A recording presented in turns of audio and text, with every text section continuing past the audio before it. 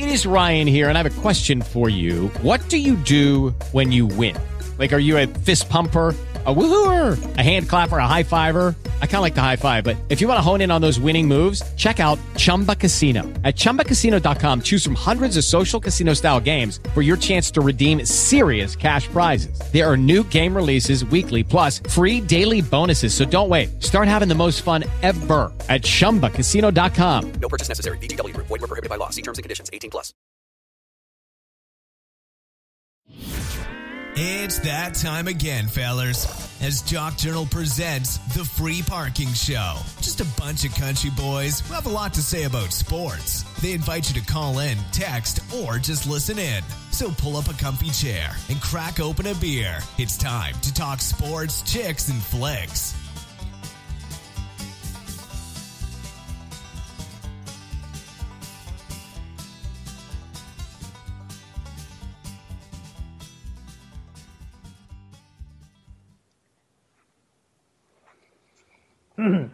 Good evening and welcome to the PARR for Discourse show. Tonight, Peter, myself will be hosting the show and Ryan will be taking my place for the debates. For those of you who have not tuned into the show before, this is a weekly Wednesday night show where there are two teams of two and then somebody hosts, and the host comes up with a list of questions. And so the first, how many questions we get through on the show are each worth 1 point. So each team has a representative per question, and then the host decides on who gets the point. And then at the end of the show, we have what's called the final question. In the final question, each player from each team gets to go and answer. And the final question is worth 3 points. And whoever the losing team is has to accept or use the punishment given by the winning team. So without further ado, I'm going to introduce the teams tonight. I'm going to first start with Amos and Matt from the Matt Nash Show. Guys, what is your team name and the punishment for the other team if you win?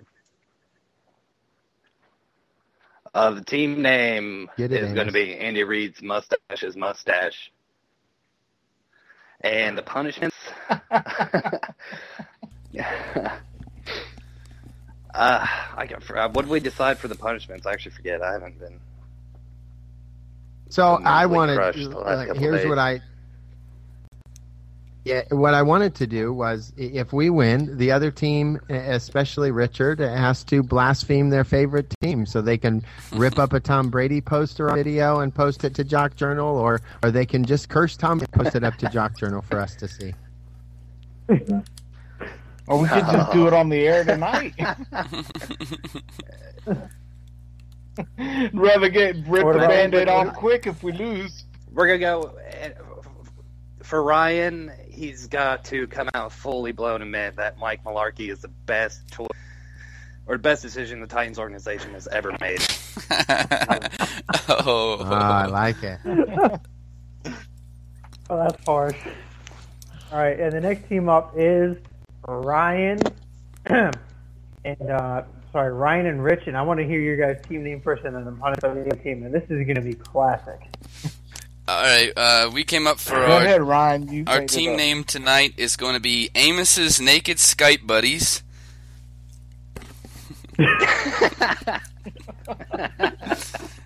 in honor of Amos's now famous run-in with some stranger on Skype. And our punishment for tonight, for both of you guys, have the same punishment.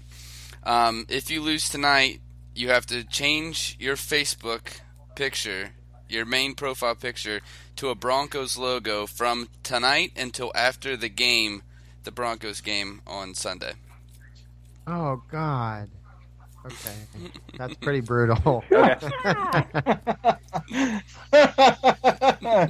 better get the game up.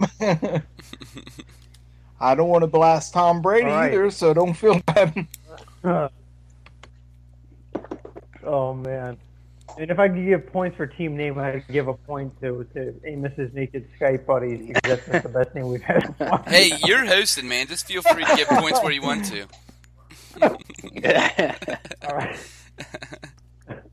So all right, without further ado, we're going to get to the game show. All right, so the first question is, Carolina went up 31-0 in the first half, this past Sunday, and they got shut out in the second half, still winning the game by a score of 31-27. Should they be concerned about how they played in the second half of the game? And Ryan, you said he wanted to go first, so give me your opinion here. Yeah, absolutely. This should be a definite concern for them. First off, if you take a look at this game, it wasn't that they were overly impressive in the first half. If it wasn't for their defense and Jonathan Stewart, then their offense would have struggled dearly. They really struggled on offense. It wasn't like they were playing all that great to begin with. Then you add on the fact that they had the huge comeback after that. I want to run through some numbers real quick of Cam Newton. 16 for 22, 161 yards and a touchdown. He had 11 carries for 3 yards. And before you bust out your calculators at home, that's a .27 yard per carry average, which is unbelievably terrible. The 164 combined yards that he had was the worst that he's had in this season, the last season, and the season prior. He's never done that bad in a game in 3 seasons. You look at who they have coming up next. There was a really good defense that they're playing. That's no lie. Everybody knows that the Seattle Seahawks are an excellent defense.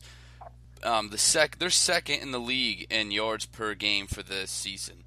Arizona, who the team that they have to play next, is 5th in yards per game. Then they're either going to have to play New England, who's 9th in yards per game, or Denver, who's the best team in the NFL in yards per game. All 3 of these teams are in the top 10 in points allowed. So they're only good defenses left. And Cam Newton has been the reason that this team has won all of their games. If he's not playing up to par, then they're really going to struggle against a really good Arizona defense. Wow, Yeah, great points there. I'm agree with great Ryan points on, there. Oh, my bad. You go ahead, Travis. Go ahead. All right, my bad. I'm going to agree with Ryan there on a lot of points. Because playing Arizona in the NFC Championship, they're going to have to – I think they can score the points, but if they slow down the second half, if they take their foot off the throttle, if they give Arizona any chance of having life, Arizona's going to take advantage of it. Just where Seattle has that ability, but they're more of a, grind you down the field kind of team, to where Bruce Arians and that offense is always looking for the dagger. They're always looking for the kill shot. They don't care what it takes, what they're going to have to do, and they have the best, by far, 3 receiver sets, so much talent offensively. And if it gets to a situation where Arizona does come back, Carolina is not the team to spread you out. It's not something. It's never been a part of them with Cam Newton there. It's always been, especially this year, it's been the power run game, and we play good defense. That defense is good, but if Arizona spreads them out, they like to play that 4-3 base. Arizona will tear them up with 3 and 4 receiver sets. It's just too much for Carolina to handle if they let that happen. Same goes for if they make it to the Super Bowl. New England, great offense, kind of dink and dunk, but they will eat you alive. They'll spread and shred you. And then Denver has a very good defense, and Peyton may not score touchdowns, but if you're just scoring field goals and beating them, that's all you need, and they're not going to come back on you. Wow, those are both some great points there.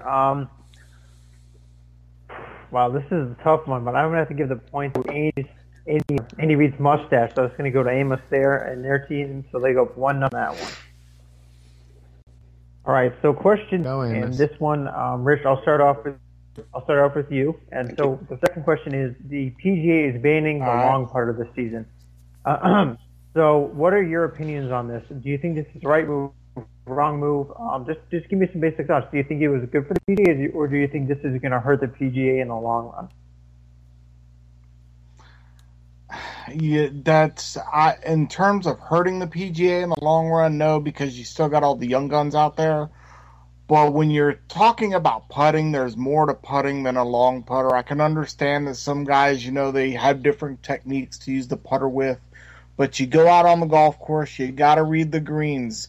I switched from a short putter to a long putter because I've got a bad back. Still got to read the greens, and if it improved your putting, I would be making every single putt I hit green conditions based on the weather. If it's raining, the greens will run slower. But if it's freezing cold like it is, they'll run fast. I mean, it's just the conditions of the green. I can understand why the PGA did it, because a lot of the golfers don't use the long putter, but I don't think it really creates that much of an advantage when it comes to actually going out there and playing the game. I think they're still allowed to use them in practice rounds, which makes absolutely no sense. But like I said, I went from the short putter to the long putter due to a medical reason. But, it's like I said, you got to read the greens. You still got to putt under the pressure. You got to hit the pressure putts and everything else. But as far as damaging the tour, you're not going to damage the tour with Jordan Spieth, Rory McIlroy, Ricky Fowler, all these other guys coming up. And if it really was a competitive advantage, the guys that were using it would be winning majors left and right. All right, Matt, what do you have to say? To be clear here, I think this was a good move by the PGA. I think, and let's be clear about what happened here. They didn't ban the long putter. They banned the anchoring stance that someone takes when they use the putter, because the long putter allows you to anchor it to your body and give you a firmer stroke and give you more control over that stroke. And on a putting green, that can be the difference. I mean, we're measuring things in centimeters on a putting green, right? That's a huge difference on a putting green. Every little touch on the ball matters. So when you get to anchor it against your body and get that extra pressure, that extra balance, it can really give you an edge. So I can see why the PGA did this. And I think the people that are upset, I can understand them being upset, right? They've gotten used to this kind of a stroke the whole time. But the reality is they've been playing with an advantage. They can anchor the putter to their body and get an extra, get extra balance, get extra touch on the ball. And that's really why they did this rule. And it's not fair to the people who aren't using a long putter when it comes down to it. So I think this was a great move by the PGA. And I think it's going to be better, level the playing field, and better all the way across the board for the games. It becomes more fair and more even. Everyone should be here's the reality. Everyone using the same, using the same clubs, but having to use the same instruments when they play the game. They're all having to play on the same course. They should have to use the exact same instruments. So I think this is a great move by the PGA. For the record, they don't all use the same instruments either. There are different kind of wedges, different kind of drivers, different kind of lofts to clubs. Everybody uses something different. I'm just putting that out there. All right, Matt, real quick, what do you have to say to rebuttal that? I just want to get your opinion here. No, you're exactly right, and they're still able to use any kind of putter. Again, it's not the club that you're talking about. They can use any kind of club they like. It's being able to anchor it, so this would be the difference. Can someone that's short go up there and put down a 6-inch block and stand on it to hit a driver? It gives them an edge, right? It's something added to it. When they can anchor it against their body, it's adding another dimension that someone that uses a shorter putter isn't able to do. They can all use any kind, they can still use the long putter. Go for it. You just can't anchor it to your body because that gives you an unfair advantage. So you're right. They all use different clubs, and I think that's exactly right. And like I said, you still got to read the putts. You still got to make the greens in pressure situations. This is a tough decision, man. I got to tell you, both of you guys make some really great points here. Oh man, but I'm gonna have to give it up to Matt on this one. That was some great points he made there right at the end of his argument. So, Andy Reid's mustache goes up another point to 2-0. Okay, now we are on to question 3, and question 3 is: out of all the new NFL coaching hires, which one of them is the best hire? And we're gonna start this one off with Amos. You go first on this one. All right, I'm going to go with, and to me it's by far the clear choice, is Adam Gase going to the Dolphins. I don't think there's any really much doubt about it. He was one of the hottest coaching names in the Dolphins and went out and got their guy, and they got him quick. And I think that proves a lot as to where you've seen the NFL hire spectrum kind of slow down and teams kind of sowing with their offensive coordinators with, the higher profile coaches going. Adam Gase has been a guy who's been in the league since 2005, started with Detroit, went to San Francisco in 2008.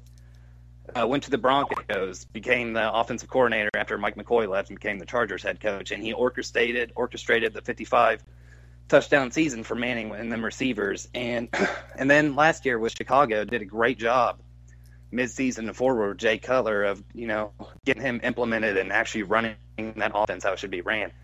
And this year with Ryan Tannehill, the Dolphins have a lot of talent on that offense. Lamar Miller, Jarvis Landry, Jordan, I think Cameron Jordan, the tight end, and then, obviously Tannehill, who's probably not been as good as he should be, and I think Gase is the perfect guy to go in there and progress him to where he should be. And I think he's one of the guys who can do that with quarterbacks at any age, whether it's a young guy or a guy who's been in the league 8 or 9 years. I think he's the perfect guy to go in there and help fix any quarterback's problem. And there's a lot of stuff on that defense. There's some problems that need to be fixed. Sue kind of needs to be handled. And I think he's the guy. He's had a lot of high-profile players. He's been with John Fox. He understands how an organ should be ran. He's going to settle Sue down. He's going to get a good D coordinator in there. And I think the Dolphins, under Adam Gase, are going to be a legitimate AFC East threat.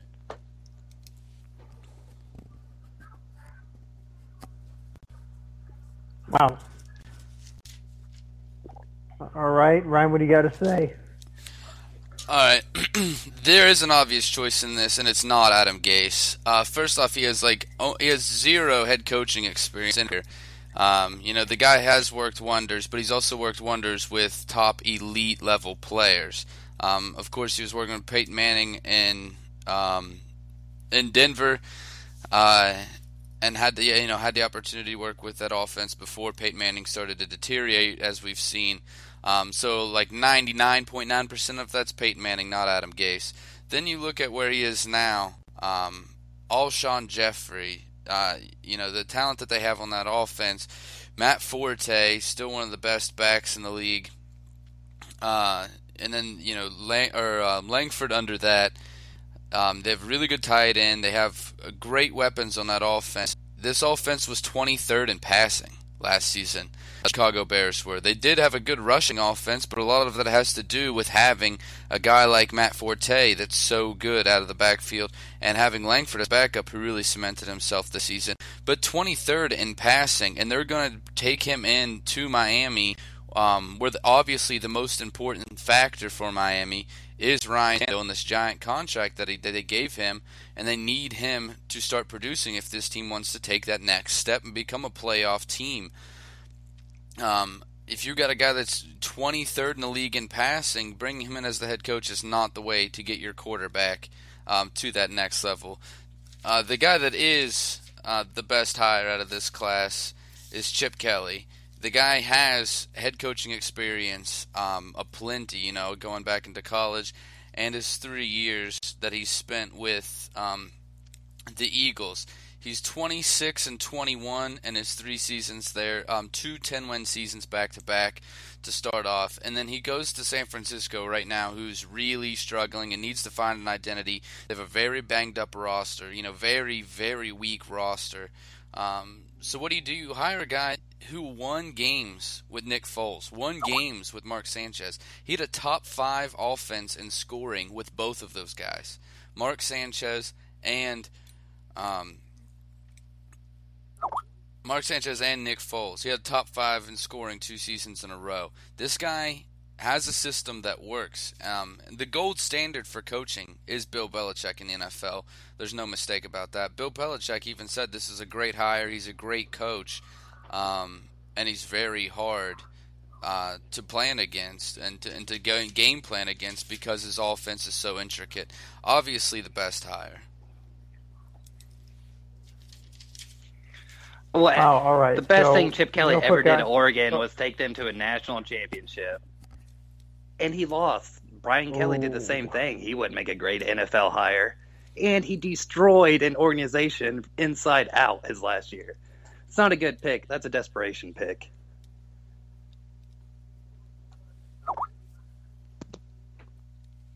All right. Well, on this one, I'm going to give the point to Amos's naked Skype buddies. Ryan made some really good points there about Chip Kelly, and I think that Chip Kelly is going to help fix that offense. So I'm gonna give the point over to them. So it's now 2-1 with even when I lose, I win. Mustache on top of my boy Chip. So now we go with question number 4. And question 4, Matt, I'm going to start you off. I'm going to have you go first on this one. So question 4 is, with teams already playing 40 or more games in the NBA this season, who do you see winning the NBA championship this season?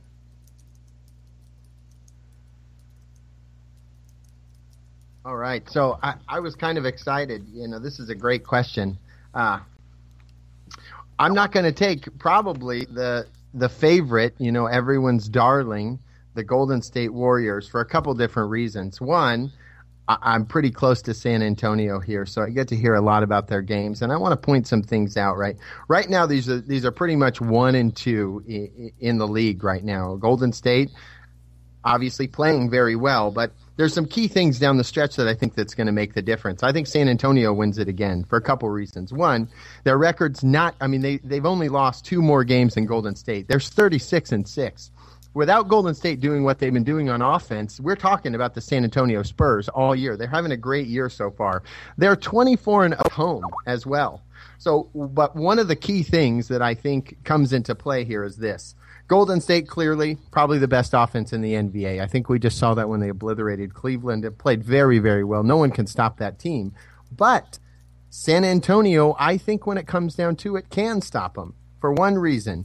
Defense. Golden State, excellent offense. Right now they're ranked 18th in defense in the NBA. The San Antonio Spurs, obviously not as potent on offense, but they still have the 6th best offensive rank in the NBA and the 1st defensive rank in the NBA, giving up a league low 89, holding teams to 89.6 points per game. So, I mean, when you look at how these teams stack up against each other, yes, Golden State runs over people, but they haven't really played a true, really, really good defense. And San Antonio is playing great, great defense. And in the NBA, defense is what wins games. Offense is good, but if you have a defensive team that can go out there and shut them down, you shut Steph Curry down, that puts them in an awkward position. And the other players can play, but they're very streaky. So can they come up with some points? Yes. But I think when it comes down to it, the San Antonio Spurs are built for the long haul, and I think they're going to take it this year.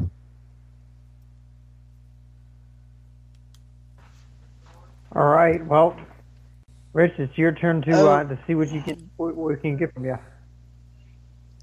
That's tough to beat, but I think San Antonio. I kind of agree with Matt. I think it's a little too late in the season. Too early in the season. Like you said, they've only played 40 games. You play 82 in a year, so the season's only half over. A lot can happen between now and then. I keep thinking back to the losses that Golden State had. They were missing Steph Curry one game. Dallas came in there and beat them. What are they? 38-4 or something like that. Hold on one second. Yeah, 38-4. San Antonio is 36-6. Oklahoma City's 31-12, and like I said, that Western Conference for the Golden State Warriors, they're only leading it by 2 games right now. So it's a little too late to say, but I think it's going to be a team out of the West. The Cavaliers, they're the top team in the East, but we all saw what happened last night, the way they get blown out by Golden State, and this is supposed to be LeBron James and his walk back into the finals with a healthy roster. Well, they've got a pretty much healthy roster now, with the exception of Kyrie Irving, who just now came back. Is getting into the flow of things. But if we're talking about surprise teams, I'm going to stick with my homer pick and say the Dallas Mavericks. I know they've been one and done the last few years, but they had the formula. They've beaten Golden State once already this year. I think they can do it again in a 7-game series. Deron Williams looking like an all-star again. Chandler Parsons is healthy. Wesley Matthews. Out of all people, Jaja Pachulia, beast moding up in the paint, protecting that rim. So you get into a 7-game series, one game, like Matt said, you can go into these 1 games and blow these bad teams out. But you get into a 7-game series, anything can happen. Wow, those are some great Richard, points there by both of you. And, well, you know what? I'm going to have to give this point to Andy Reid's mustache on this one. Matt just killed it with his answer about the Spurs there. It's funny because last night on the Beers and Cheers show, Amos and Ryan had talked about the Spurs, and a lot of people haven't been talking about that. So point to them. And so So we have another 5 minutes before our first break, so we'll go ahead with another question. And this one, Ryan, you're going to take the first. You're going to answer first on this one. This is question number 5. And the question is, Julian Edelman played for the first time since being injured against the Giants this past week. So this past weekend was his first game since he got hurt when he was playing the Giants. How much of an impact did he have on the game? A huge one. Absolutely huge. There's no question about it at all. 10 catches on 16 targets, 100 yards. Also had 1 carry for 11 yards out of the rushing game. There's a couple things to bring up here, because that is a great performance on its own, but it's even better when you look deep into the numbers. He is just barely under 30% of their total offense in this game. And that's being a wide receiver like that. I mean, that's unbelievable. 30% of their offense. He's 39% of the passing targets. So, almost 40% of the targets went to Julian Edelman. The other thing, his long of the day was 14 yards. So that means that these were all dink and dunk, try to get the first down, move the ball, which is critical in a close game. And he had a gigantic impact. Every time that they needed that play, that third down and trying to get down to trying to move the ball on third and medium, third and long, you get the ball to him, trying to set up the offense, get the flow of the offense down. The other thing, too, all these short plays are exactly how Josh McDaniels and Bill Belichick wrote this offense for this game. Because of all the injuries and all the woe that they've had on their offensive line, they wanted to get the ball out of Tom Brady's hands fast. And the way that they did that was Julian Edelman. They got it into his hands quick. That's why you see these, a bunch of short catches like this. So without Julian Edelman, you don't have the yards, that you have if he's not on the field. You don't have the rhythm of the offense, but you also have Tom Brady getting sacked 4 or 5 times in this game because the defense would have had more time to get to Tom Brady. So he was, not only did he have a huge game, but he was a gigantic part of this game plan. And a very big reason why they won this game, and they might not have been able to hold off Kansas City, if they did not have Julian Edelman in this lineup.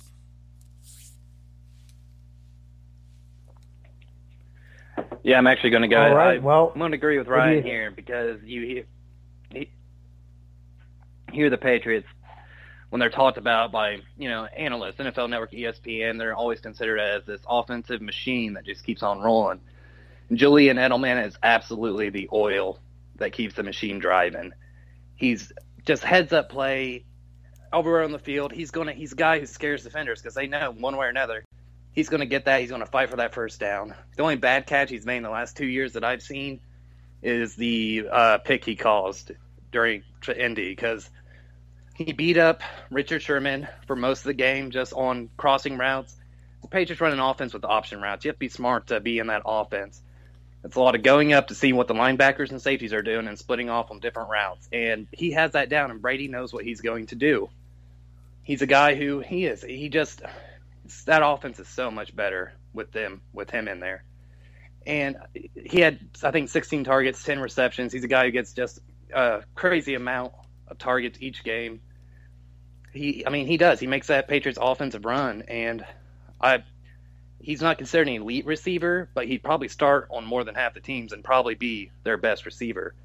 He's a guy who's always out there. He knows what he's doing. He knows what Tom wants out of him, and he's going to fight for every yard. He's going to fight for every catch, and basically put, he's the oil to the machine. And without him, they're completely different. They can't survive as an offense. Well, you both made some great points, and I'm going to have to give the point to Amos's naked Skype buddies because Ryan used some great statistics there with his argument, the percentages, and then he talked about the stats from the game, that his longest catch of 14 yards. So I'm going to give the point to them. All right, so we're now happy to do the show. So Ryan, take us to a commercial break. Every time Peter has to say Amos's naked Skype buddies, I think we all win. All right, we're going to head into the commercial break. We'll be right back. Well, the boys are talking, and the show is really moving along. But we need to take a break before a fight breaks out. People end up in the hospital. Stay tuned, and we'll be right back now, you hear? That boy is good. Mm-hmm. Good and terrible.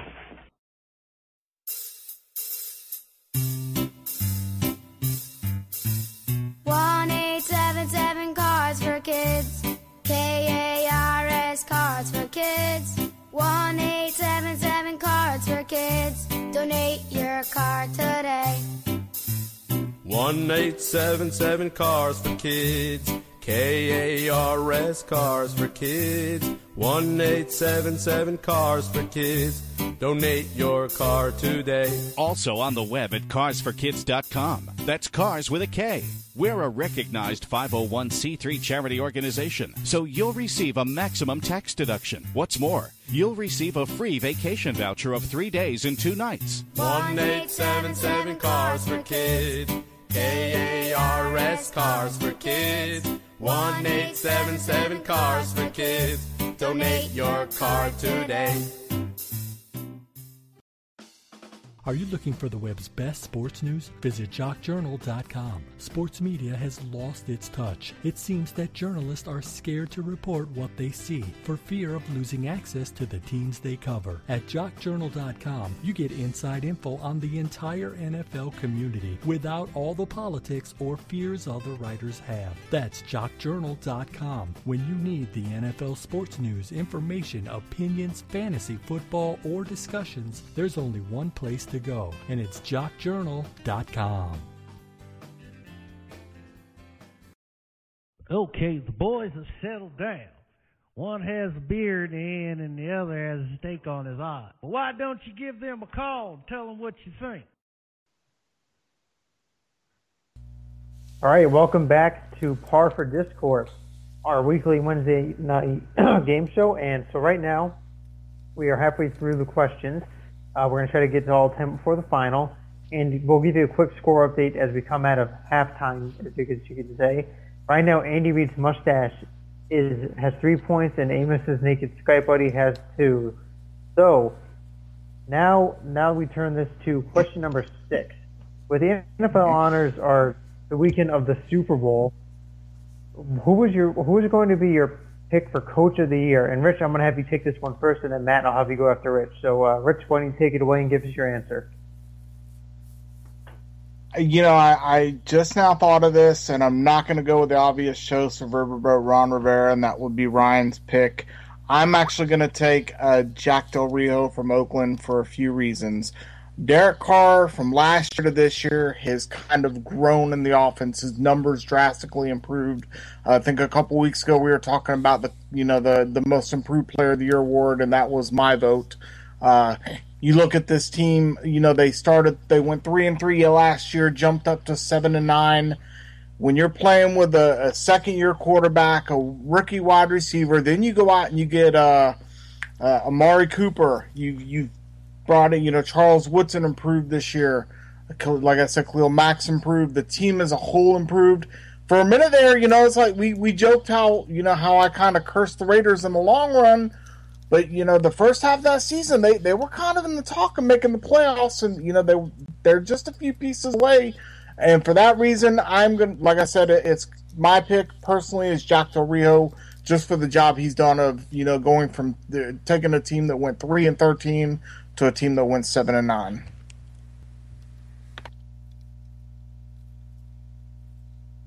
All right, Matt, what do you have to say? What's your pick?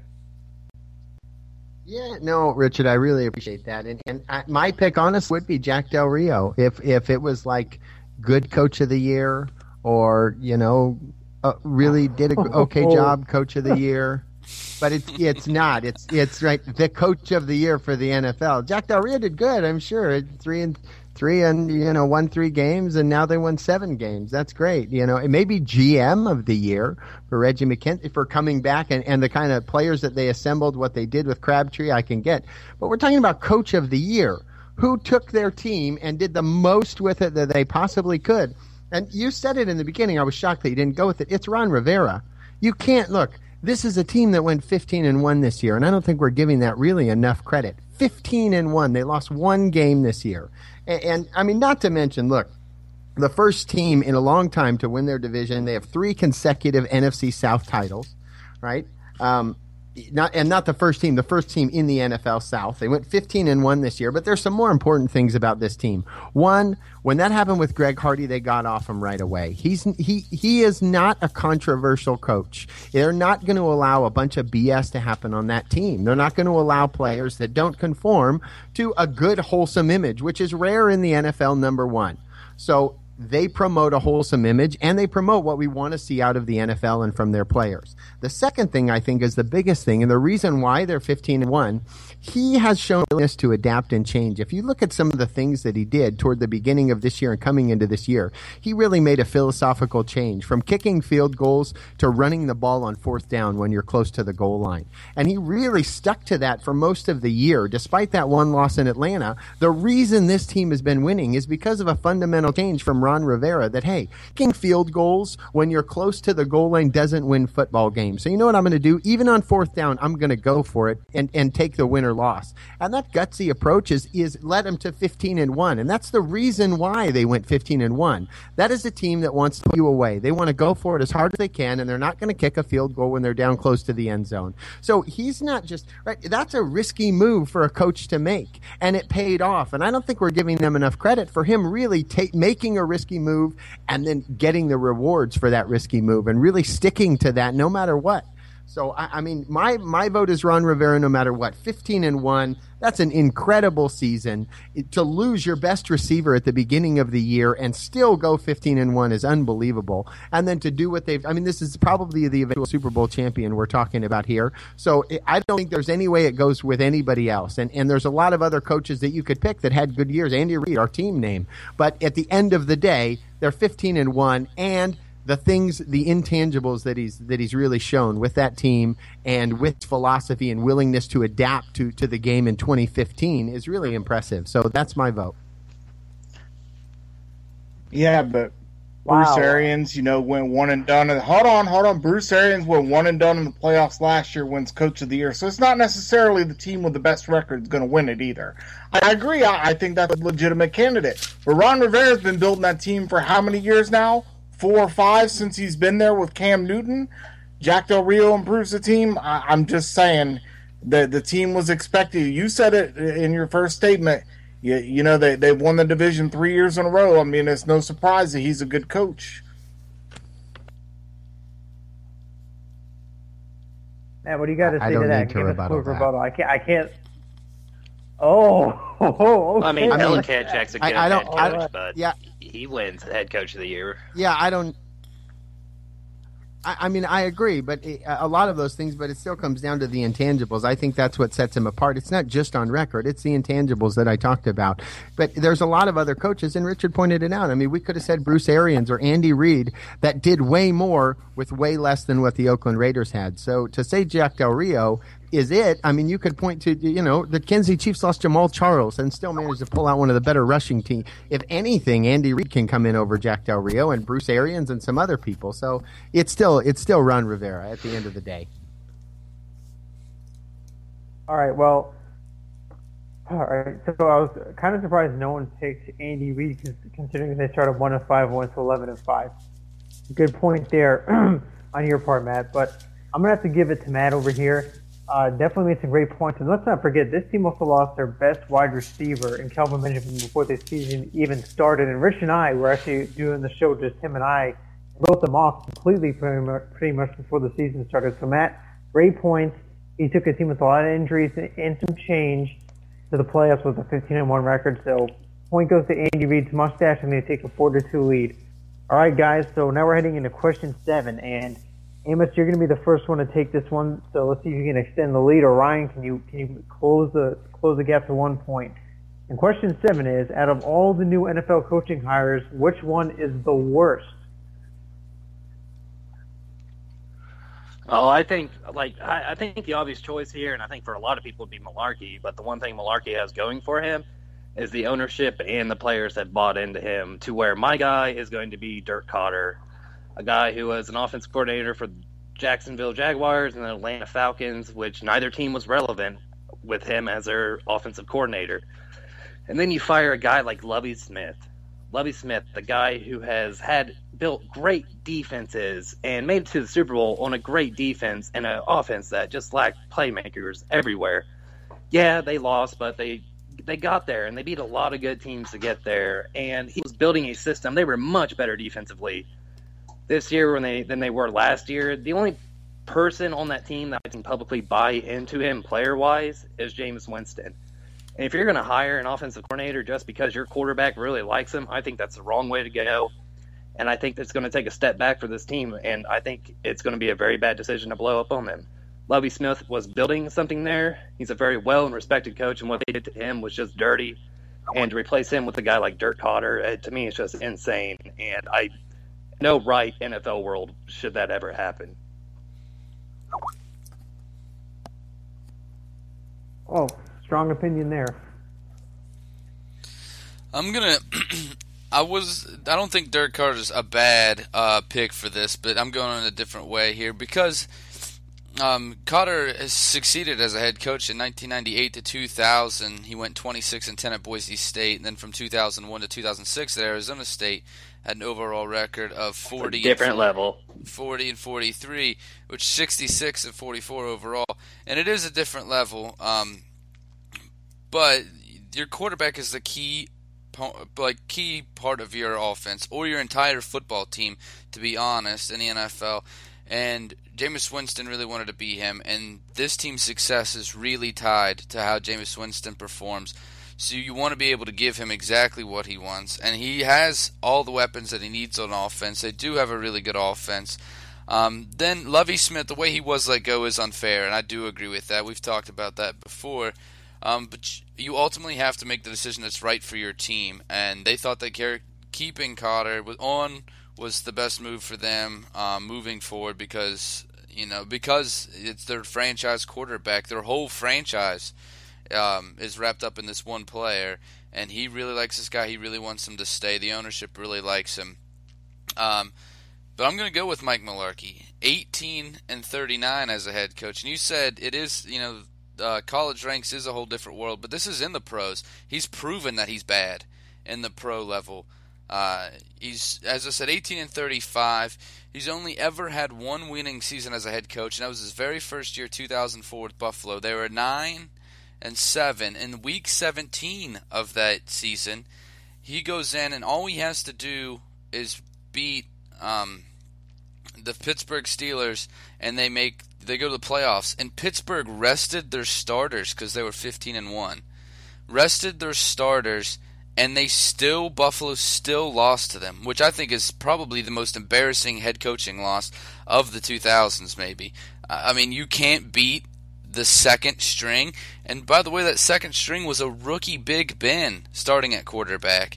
Ben Roethlisberger in his rookie year, it barely had any starting time, was thrown in Week 17 with the rest of the second stringers, ended up beating them. After that, he goes 5-11. And then leaves Buffalo. Jacksonville goes 2-14. The last 9 games with Tennessee, 2-7. I mean, he's not a good head coach. He's proven it at 3 different teams now that he cannot win. I knew that some players were behind this. There's a lot of defensive players that didn't like this, and they were able to keep Dick LeBeau, which I think was very critical for them to, I think he's an amazing defensive coach, maybe the best defensive coordinator in all of football, but he's terrible record, terrible track record that he's proven that he can't win. He can't win at this level. He's no good in the NFL. And the Titans owners, too, knew this was an unpopular pick. They knew that fans didn't want this guy, that fans wanted to go after guys like Hugh Jackson and guys like McDaniels, who even said that he was interested in this job.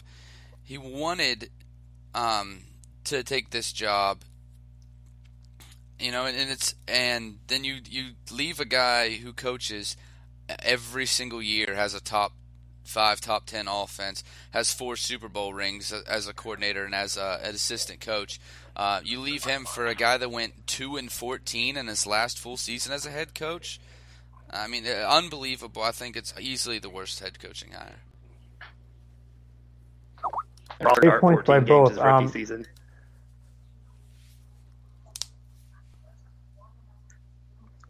He did, yeah. So, 17 touchdowns, 11 interceptions. Yeah, it's not like he had limited playing games.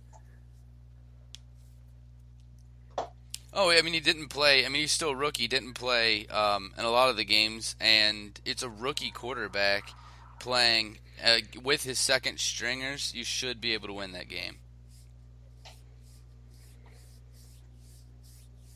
Yeah, he did start 14 games, and he did have his second stringers in there with him. I forgot about Buffalo having to win that game to make the playoffs, but I think that team that year was so stacked that they didn't, Pittsburgh was very, very deep with talent on both sides of the football that not a surprise they won the game, but I'm going to have to give the point to Ryan here. I definitely think Malarkey was a bad hiring. As Amos would say, a bunch of malarkey that he was hired in the first place. So I'm going to give the point to Amos's naked Skype buddies on this one, just because he talked about Malarkey's his bad track record as a head coach in the league, and also Ryan is our resident Titans fan, and he knows a lot about that team and the organization, so he definitely understands that this is a bad coaching hire. So now we are moving on to question 8, and so Matt, you'll take this one first, and then Rich, you'll go after him. And question 8 is, a BBC reported there's evidence of match fixing in tennis. Do you think there's match fixing in all sports or just international sports such as tennis and soccer? This is a great question. Who's going first? I'm going to stick to I'm going to stick to the big 4. So when we talk about this, I'm assuming we're talking about NFL, NBA, NHL, NBA, Major League Baseball. So if we're looking at it in context to the sports we have here. So, and my answer is yeah. I think that there probably is match fixing happening in the big 4 sports that we have here in the States for a couple different reasons. So the first thing that jumps out to me is this: revenue sharing. They're not independent entities. All of these companies, the NFL, the NBA, the NHL, and the Major League Baseball, all do heavy revenue sharing. That means this, to take it kind of home: what's good for one is good for all of them. The NFL is the worst one with 75% revenue share, just about. So they keep a portion of it, and the rest of it goes into a pool that they then split up between all the teams and the owners. So first thing is, they're really not independent entities, right? They share a lot of that revenue. So even when a team does terrible, they did well because the NFL did well. So it's in the NFL's best interest, and every team, even a losing one, that the NFL is watched on TV and there's good things happening. The second reason is it's an entertainment business. And the funny thing is the NFL actually argued this all the way to the Supreme Court on this very point, that they are an entertainment business and not a sports business. They used the term saying that it was their legal right to do storylines. In quotations, that they used that phrase, that they have the legal right to do storylines because they're an entertainment business. That puts them on par with the WWE. I mean, that's not much different in how they manufacture and foster storylines to get people interested in it because of things like revenue sharing. And the last couple are the ticket you buy really doesn't entitle you to anything. So even if you believe a team is match fixing or doing anything, you don't have any recourse. Someone during the Spygate, a fan actually sued the NFL over that. A Jets fan saying he wanted his season tickets back, and the court said, no, you know what? You have a legal right to that seat, and the rest is not up to you. You have no right to anything else that happens within the NFL. And the last one is this. There is no law on the books currently that forbids a league from fixing its own game. Outside people can't fix a game. That's illegal, right? Hence Pete Rose, something like that. Or gambling on baseball or trying to sway the outcome from the outside. There is nothing on the book saying it's illegal for a league to fix its own games for the betterment of that league. And I think if you look around the NFL, you'll see evidence of this, right? Your guys, some of your favorites are the New England Patriots. We just played in Gillette Stadium, and I didn't cry about it. You didn't hear me say it on my other show, but mysteriously, the headsets went out in the first half between the quarterback and the coach. That happens consistently there in New England. The second thing is they always get the calls. Why? Because the Patriots have a huge fan base. Tom Brady got barely touched, and they called her roughing the passer. Alex Smith got hammered 3 or 4 times, not a peep out of him. And people just go, oh, yeah, it's Tom Brady, or that's the Patriots. The reality is that's because it's in the NFL's best interest for the Patriots to do well. And it always has been. For teams that have huge fan bases, they will do better and they'll get the calls because it's better for the NFL, and teams go along with it. Why? Because it's better for that team because of revenue sharing. So do I think it's out-and-out match fixing? Probably not. But do I think it's swayed by the fact that teams do well based on storylines doing well within the big 4 sports? Of course, I 100% do. And I think it affects the outcome of games. So. All right, well, Rich, what do you got to say? And I'm just gonna. Okay, I'm gonna say yes for one name only. Former NBA official Tim Donaghy. This dude goes to prison for 15 months for betting on NBA games that he's officiating to make money in his pocket. Need we say more that there's sketchy stuff that goes on in pro sports? So yes. There's your hard proof evidence that this goes on, and that's all I'm going to say because there's nothing more to say. I mean, you can look back at the NBA Finals where D Whistle, that's why I called Dwayne Wade as D Whistle. As a Mavericks fan, we gave him that name. This dude goes to the basket untouched, and like they blow the whistle every time he touched the ball, and I'm like, dude. And then when this Tim Donaghy scandal comes up, makes you think he was an official from 2002 to 2007. That D Whistle series was played in 2006, and I believe he actually officiated some of those games. So yes, there's your solid proof that there's fixed games going on in this world. As of today, who knows? But it has been proven in recent past that this goes on, and it's just part of life, I guess. How did nobody bring up? Well, I'm gonna have to give this one. I'm gonna have to give this one to Rich and Amos's naked Skype buddies. Both of you guys made great points, but really quick to what happened during the New England game. Yes, Alex Smith was roughed up a few times, but the one time Brady did get the roughing the passer was that guy took too many steps, and you're not supposed to do that. So I see where you're trying to come from there, Matt, but I think Alex Smith should have got some calls too. But you don't do really that. did run Clearly got that. steps. So I do now. So as I realize now in hindsight, I should have never said anything about the Brady. You could have at least said, "Oh, Rich at least brought something to the table with Tim Donaghy, and he has to bring up the Patriots." Rich absolutely get no respect tonight. That's not the reason why. I gave Rich the point. I know. So I'm gonna go. We need to go and do this final. All right, we're tied up at 4 now. So the final question is, and I'll ask you. So we're both tied. So I'm going to go with. I'm going to flip a coin real quick here, and Rich and Ryan, since you guys went first. We always just pick since Matt's the guest. Yeah, since Matt's the guest, they get to pick if they want to go first or second in the last question.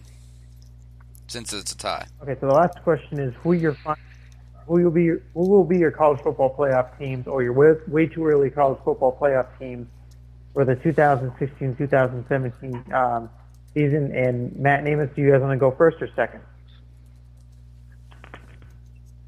Amos is second. Excuse me, second. All right, Richard, Ryan, which one of you guys wants to go first? I'll go first. I'll go first. No, let me go ahead and go first because I'm not going to spend. Ryan, let me go ahead and go first because I'm not going to spend much time on this one. Okay, these are my 4 picks. TCU, believe it or not, the sleeper team of next year's college football team is going to be Miami. Mark Richt has come down. He's got himself a quarterback. They're going to make a climb up there, and they're somehow going to sneak in. Go U, Alabama, Florida State. Alabama's going to win another national title. Like I said, way too early college football picks.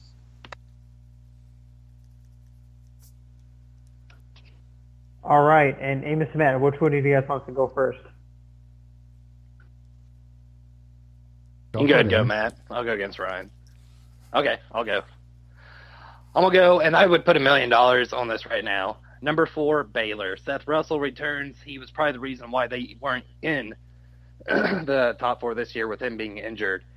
And they're too good offensively, guys in and out. System stays the same. Success. Number 3, I'm going to go with Alabama. Same thing, guys in and out, success. Nick Saban, always going to have a good running game and a solid front 7. That'll lead them there. Number 2, I have a split for number 2. It's going to come between Ohio State and Michigan in their final game. Whoever wins that game will be the second-ranked team. And then number 1 has to be Clemson. That offensive line, who this is their first year together, they're going to have another year with more continuity. Deshaun Watson's returning. He had a monster national championship game, and I think he's returning as a junior, and he's going to be hungry, and he's going to want that title, and that's your 1 through 4. All right. That means, Ryan, you're up. Go. Absolutely. Oklahoma going to make it. Baker Mayfield coming back. Had an absolutely great season. Sanjay P. Ryan, Joe Mixon, the 2 running backs led the best rushing attack out of any of the Power 5 conferences. So they're going to represent the Big 12. Alabama, they lose 12, or they are returning 12 starters. It's not a great group, but they just constantly pump out great players. Bo Scarborough's probably going to be a Heisman candidate, so watch out for that. The dude's huge. Stanford, the next one, they have McCaffrey, who I think is the best player in college football. Should have won the Heisman. Over almost 4,000 all-purpose yards, broke Barry Sanders' record, 8.4 average. And then you have Michigan returning 16 starters. And the reason that they're going to take out Ohio State is Ohio State are losing 9 underclassmen to go into the they're losing 9 underclassmen. That's not even including the guys that graduate to the NFL draft. Michigan State loses a ton of players, especially Connor Cook, Barnridge, Allen, Conklin. So that'll be your 4 teams. All right, and Matt, you're up. All right, we're almost out of time, so I'll be real quick here. It's you're going to look at Michigan. I think that's a great pick. I think LSU. Personally, I think Clemson, and I think Alabama. All right, this is a really tough one, guys. Man, because Ryan pulled out some stats, I was kind of leaning towards them, but we did run a little short on time, and Amos made some great points as well. I'm going to have to say Andy Reid's mustache wins this game. Yes. So. That's weak. Bernie Madoff. All right. Tom Brady, you suck. There you go. I said it. Mike Mularkey's not only the best thing to happen to the Titans organization, but he's the best thing to happen to any organization ever. He's a bum. Don't lie to the American public. Nice. I like it. That even makes me laugh. That's how untrue that is. All right, guys. All right. I guess we'll be back tomorrow night. Yeah, tomorrow night, same time, same we'll be back place. Tomorrow night. All right, Matt. Thanks for coming on, being my the partner, next Matt. I hour. appreciate it. Tomorrow night. Yeah. All right. Great job, everyone. Have a good night. Well, there you have it. The boys were at it again. We hope you enjoyed tonight's broadcast. We hope you had a good night, and stay right where you are. Another show is coming up. Y'all come back now, you hear? Hello, it is Ryan, and I was on a flight the other day playing one of my favorite social spin slot games on ChumbaCasino.com. I looked over at the person sitting next to me, and you know what they were doing?